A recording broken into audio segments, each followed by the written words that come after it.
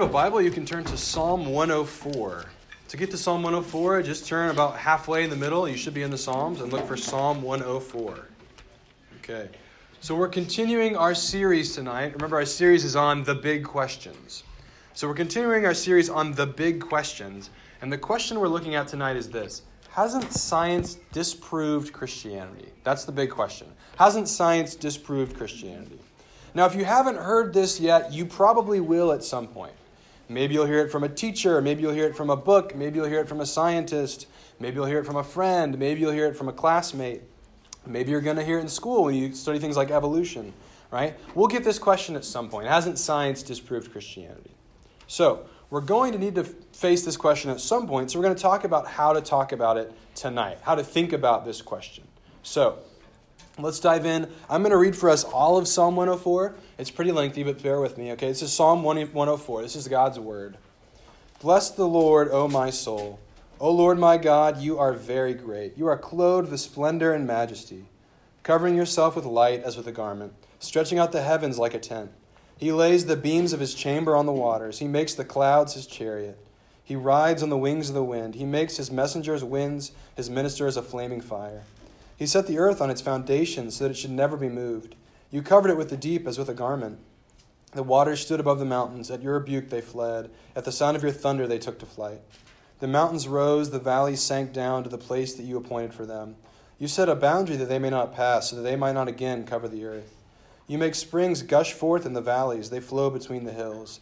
They give drinks to every beast of the field. The wild donkeys quench their thirst. Beside them the birds of the heavens dwell. They sing among the branches.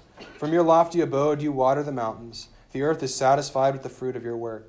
You cause the grass to grow for the livestock and plants for man to cultivate, that he may bring forth food from the earth, and wine to gladden the heart of man, oil to make his face shine, and bread to strengthen man's heart.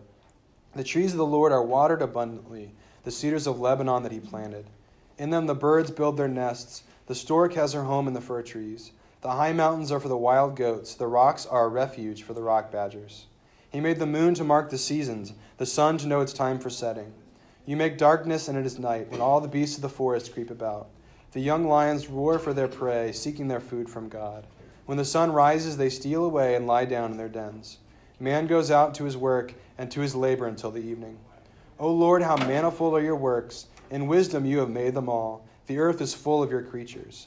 Here is the sea great and wide, which teems with creatures innumerable, living things both small and great. There go the ships, and Leviathan which you formed to play in it. These all look to you to give them their food in due season. When you give it to them, they gather it up. When you open your hand, they are filled with good things. When you hide your face, they are dismayed. When you take away their breath, they die and return to their dust. When you send forth your spirit, they are created, and you renew the face of the ground. May the glory of the Lord endure forever. May the Lord rejoice in his works. Who looks on the earth and it trembles, who touches the mountains and they smoke. I will sing to the Lord as long as I live. I will sing praises to my God while I have being. May my meditation be pleasing to him, for I rejoice in the Lord. Let sinners be consumed from the earth, and let the wicked be no more. Bless the Lord, O my soul. Praise the Lord. This is the living and active word of God. Let's pray. Father, thank you for the goodness of your creation. Thank you for what you have made that gives honor and glory to you. Would you help us as we think about how to think about the things that you've made? And would you guide us as we seek to know more and more about you? In Jesus' name, amen. All right, so when we started tonight, we played the definition game, right? And it's really important to know definitions, right? If I said to somebody, I'm taking you to the Hooskow, you might be like, before tonight, obviously now you all know what that means. But if I said that before tonight, you'd be like, I don't really know, right? But it means jail, so it's important to know the definition, right? Same thing, when we ask the question, hasn't science disproved Christianity? We actually need to start by defining what science is. That's going to be helpful. So, some people might say science, and they just mean, well, using common sense, right? Or figuring out what reason it says. But I want to go to the definition, the dictionary definition, Merriam-Webster, okay? Science is this: the knowledge or study of the natural world based on facts learned through experiences and observations, okay? What that means is the idea is this: I can do an experiment to figure out something about the natural world over here, and then I can do the same experiment over here, and I'll get the same answer, right? And that gives me some knowledge. Okay, that's science. But there's another term that I need to define for us that's really going to help us out as we seek to understand this question. It's scientism, okay? We heard what science is. What's scientism? Ian Hutcherson, who's a nuclear scientist at MIT, who's a Christian, he wrote a book and he said, this is what scientism is. He doesn't believe in it, but he's describing it. Scientism says this: science is the only source of real knowledge. Okay, if you believe in scientism, right, then the only way we can know anything about anything is by science. The natural world is all there is, it's all there can be, that's the only way we can know. Okay? Science is not the same thing as scientism. But it's important to have those two definitions before we get any farther. Okay, so with these two definitions in mind, we're looking at the question, hasn't science disproved Christianity? And to do that, to look at that question, we're going to look at four things. We're going to look at human history, human origins, humans and science, and human value. Okay, so we're going to start with human history. So, first, right, if Christianity is opposed to science, if science has disproved Christianity, when did it happen, right? When did it happen? Let's go back to the beginning, the very beginning of science. Well, science, as we saw based on the definition, means you can actually figure things out using experiments in the natural world, right? If we believe in science, we believe you're able to study the natural world. Science wouldn't work if people thought that experiment in one place wouldn't work in the other, right? If gravity only worked in Dallas and didn't work in Fort Worth, right, science wouldn't work. We wouldn't be able to use that. So, the first people that were scientists assumed that the world was ordered like this. They assumed that, yeah, the same thing happens here and over here. Why did they assume that? Because actually the first scientists were Christians. Christianity was actually where science came from. So when we look at human history, science actually comes from Christianity. Look at verses 19 and 27 of Psalm 104. Let me read them for us. He made the moon to mark the seasons. The sun knows its time for setting, right? That God has created the world and created it with an order that we can figure out. Verse 27, these all look to you to give them their food in due season. So God has created the natural world, and there's an order he's made, and we can see and we can figure out that order. And many historians, many books have been written on this topic, that science actually came from Christianity, right? To name just two of these, there's a philosophy professor at Princeton. His name is Hans Halvorsen, and he's wrote about this a lot. There's another book called The Soul of Science, written by two people, Nancy Pearcey and Charles Thaxton, where they talk about this idea that Christianity actually gave birth to science. And let me name a few scientists throughout history that were Christians, and you can see that why this claim rings true. Robert Boyle. Has anybody heard of Boyle's Law in chemistry? Some of you people that have taken chemistry? Yeah. Robert Boyle was a Christian.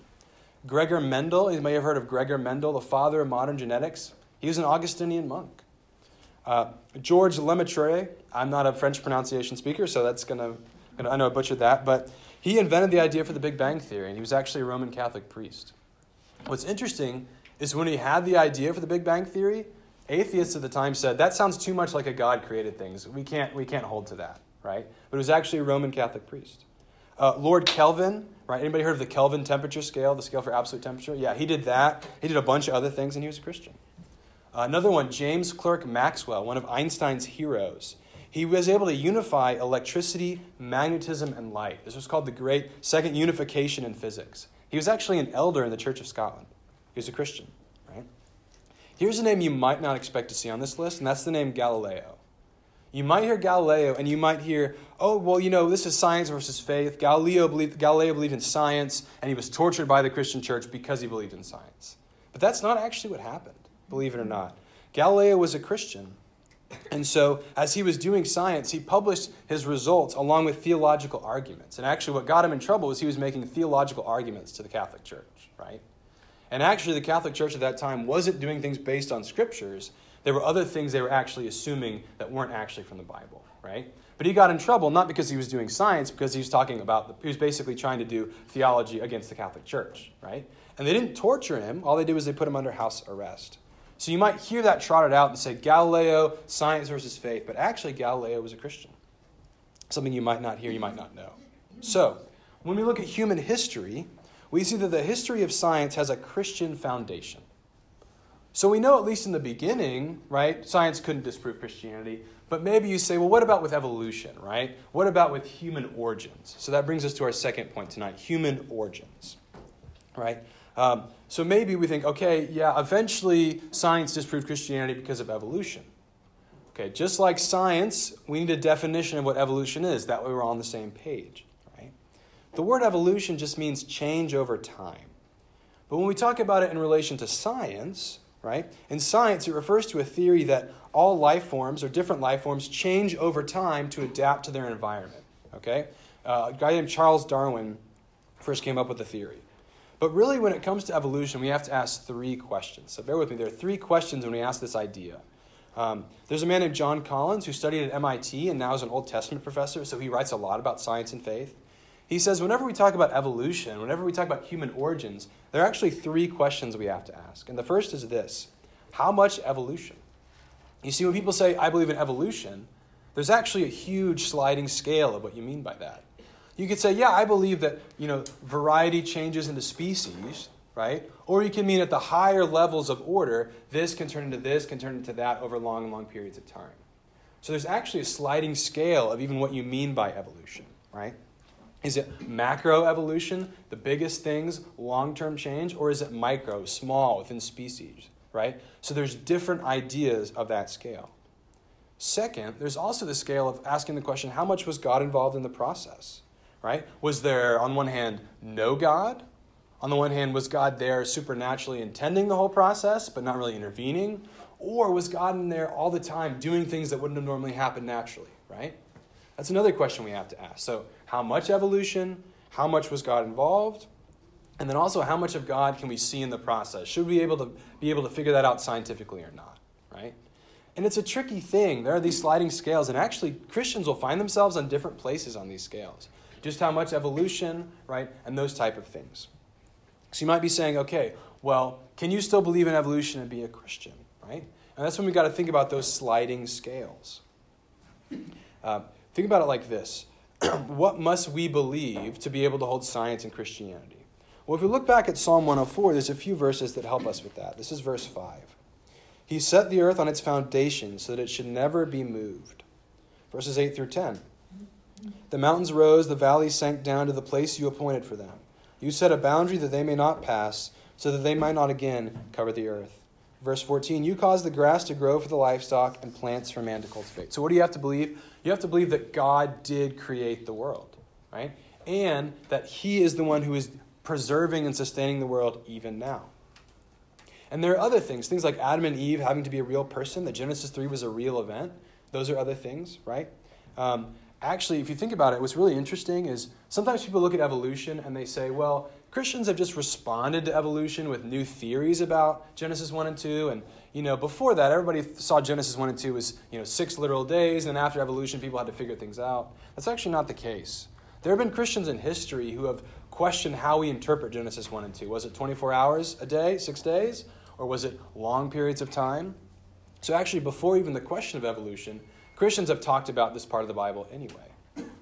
You might be interested to know that our denomination, the PCA, actually had a study committee get together and write a paper about this. They were able to say, hey, here are things that you need to believe, and here's how we can fit these pieces together. And they actually gave 4 different views that they said, hey, these are slightly different views about human origins and about Genesis 1 and 2, but these are views that you can all believe, right, and can still be a Christian.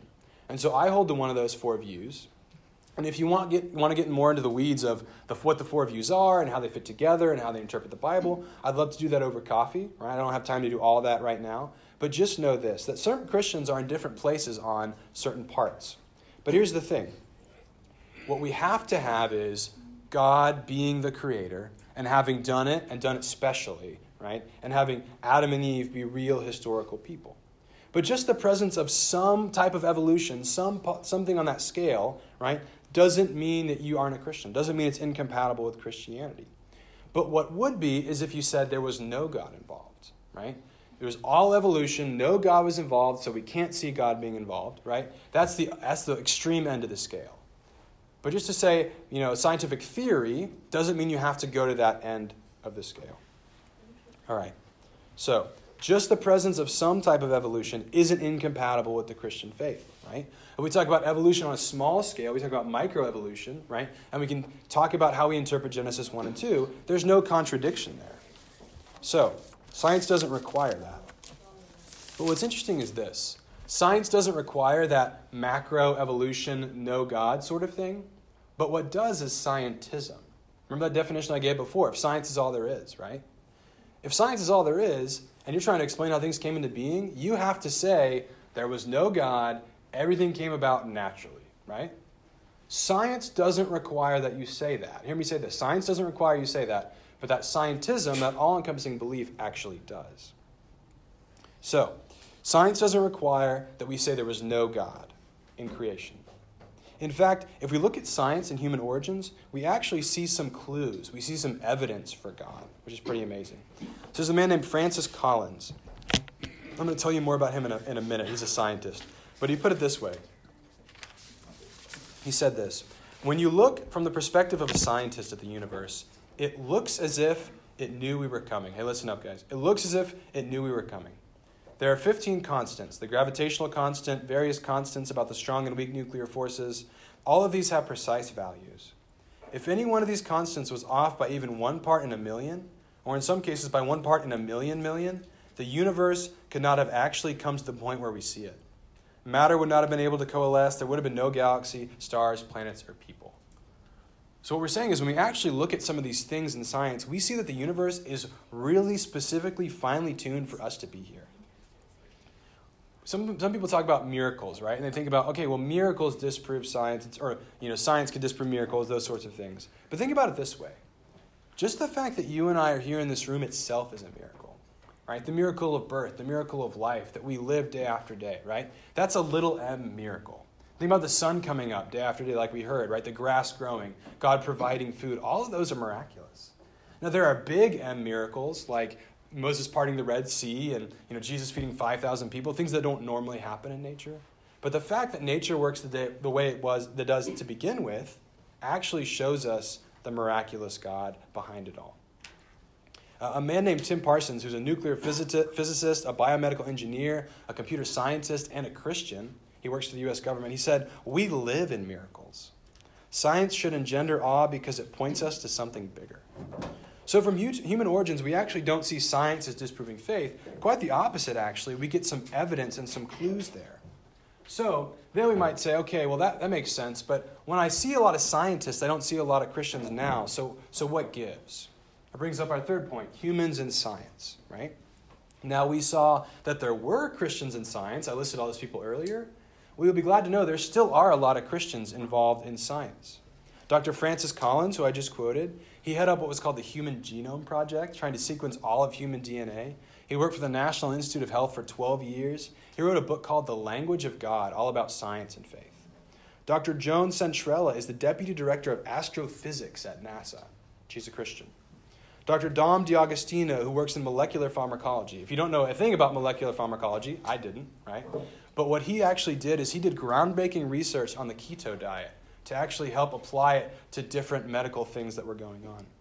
And there are many more that I don't have time to mention, but I've actually sprinkled some of them throughout the rest of this tonight. There are many Christians who are scientists at the top of their fields right now. But you might say this, well, there are a lot of atheists who are scientists, so how do we explain that, right? Does looking at more and more science make you more and more an atheist? No, actually something different. Think about it this way. If you believe that science is all there is, if you believe in scientism, what else are you going to do with your life other than science? So, for example, if I believed that running, right, if I believed that exercise was the only way to be healthy, who cares about what you eat, right? Who cares about how much sleep you get? If I thought that exercising was the only way to live a healthy life, you would see me at the gym all the time, right? Now, you might be at the gym thinking that, exercise is good, but it's a part of a healthy lifestyle, right? But if I believed that exercise was the only way to help my body, that's all I would do. And there are people who believe that the only knowledge we can have is through science, and so that's what they do with their lives. They study science, right? But it doesn't mean you have to believe that to study science. So when we look at humans and science, we see that science doesn't require you to not be a Christian. We actually see Christians at the top of their field. Actually, we see that there are people that believe in scientism, and that's why they're doing science in the first place. Now, I've talked a lot about scientism, right? And that's what's incompatible with Christianity. But why is it incompatible? And that's what brings us to our fourth point, and that's human value. You see, we need something more than science can explain, because science can't really explain to us human value, right? Science describes us as a bag of cells. Stephen Hawking put it this way: the brain is simply a computer, and that computer's eventually going to stop working when we die. Right? But if that's the case, how do we know what's right? How do we know what's wrong? Where do those ideas come from? Well, the most that scientism can say is, well, these have been evolutionary adaptations, and so that's why you think this is right and this is wrong, but it's just an adaptation, which doesn't mean it actually is or isn't, right? There's a lot of violence in the animal kingdom. We can't really say that's necessarily wrong or right, only if it helps the overall process, right? And yet, when we think about that, that's not satisfying for us, because all of us, our souls cry out for something more than we can see. All of us know deeply that there is a right and a wrong. There's an ultimate purpose behind our lives. Dr. Bill Newsom is a neuroscientist at Stanford, and he asks the question this way. He says this: do we live in a universe where our highest values and intuitions about ethical behavior are in touch with the central reality of the universe and the reason the universe was built from the beginning? Or are our highest values and ethical intuitions kind of a joke, an accident? They really have nothing to do with what the universe is about. And if you believe that science is all there is, all you can say is, yeah, these ethical intuitions, human value, just kind of a joke, just kind of an accident. There's nothing to do with the universe itself and the way we were created. Dr. Rebecca McLaughlin talks about that quote about the brain being a computer, and she says this: I mean, if my computer falls out the window, I could get another one, I could replace it. But if my son falls out the window, right, very different. Right? Because one of these is a human being made in God's image. They have value, right? And science can't get it. On its own, science can't get us to that value. So, science hasn't disproved Christianity. Actually, far from it. We've seen that looking at history, science began because of Christians. Looking at human origins, we actually see how amazing God is, and it's a miracle we're here in the first place. When we look at humans in science, we see there are Christians at the top of their field. And we see that scientism, just science itself, can't explain human value. And you see, science and faith don't contradict. This is the main point. Science and faith don't contradict. But scientism, the idea that science is all there is, the only knowledge we can have, that contradicts with faith. But the thing is, scientism is a belief in the same way that Christianity is a belief. And so you have two belief systems. But you see, one of these is better. And that's the Christian faith, because, as I said before, our lives cry out for purpose, cry out for meaning. And more than this, we all cry out for a Savior. We all cry out for somebody to help us when we don't live up to what we morally, ethically ought to do. We don't do what's right. We often do what's wrong. We need a Savior. And the amazing thing is, this Savior has come miraculously. Jesus, God himself, the one who the Bible says, through whom everything was made. Jesus was there at creation, right? He not only created everything, but he came and died for us. He came to give us life. And God showed his ultimate control, ultimate power over what he's made, and that God raised Jesus from the dead. And he showed not only that, his power over creation, but also his love for you and his love for me and the value that we have. And that's a value that just science on its own, scientism, can't even touch. But the beauty is, in God, in Christ, we can see the value we have, we can see the beauty of God's creation, and we can study it and study it well. So, science has not disproved Christianity. Christianity and science actually go hand in hand. Okay, so that was a lot. What questions do you have about this question or anything I've talked about? Jackson. What is the explanation for monkeys being the only creature that evolved to us? Why aren't lions evolving into giants? So I don't know that because I don't study evolution for a living. But I think it's when they talk about that, they talk about previous ancestors. They wouldn't necessarily like this monkey that you see today, right? It's just based on DNA evidence and things like that. So I don't have a good answer for that one. Yeah. Do you know if they ever had the bodies of the disciples when they died? Like, did they bury them? Good question. I don't know. I think there might be people who might say they have them, right? But I don't know for a fact if any of them did. It's not recorded anywhere in the Bible that, this is where this disciple is buried. Question? No. Okay. Other questions about science and faith? The things we talked about. Human history, human origins, humans and science, human value.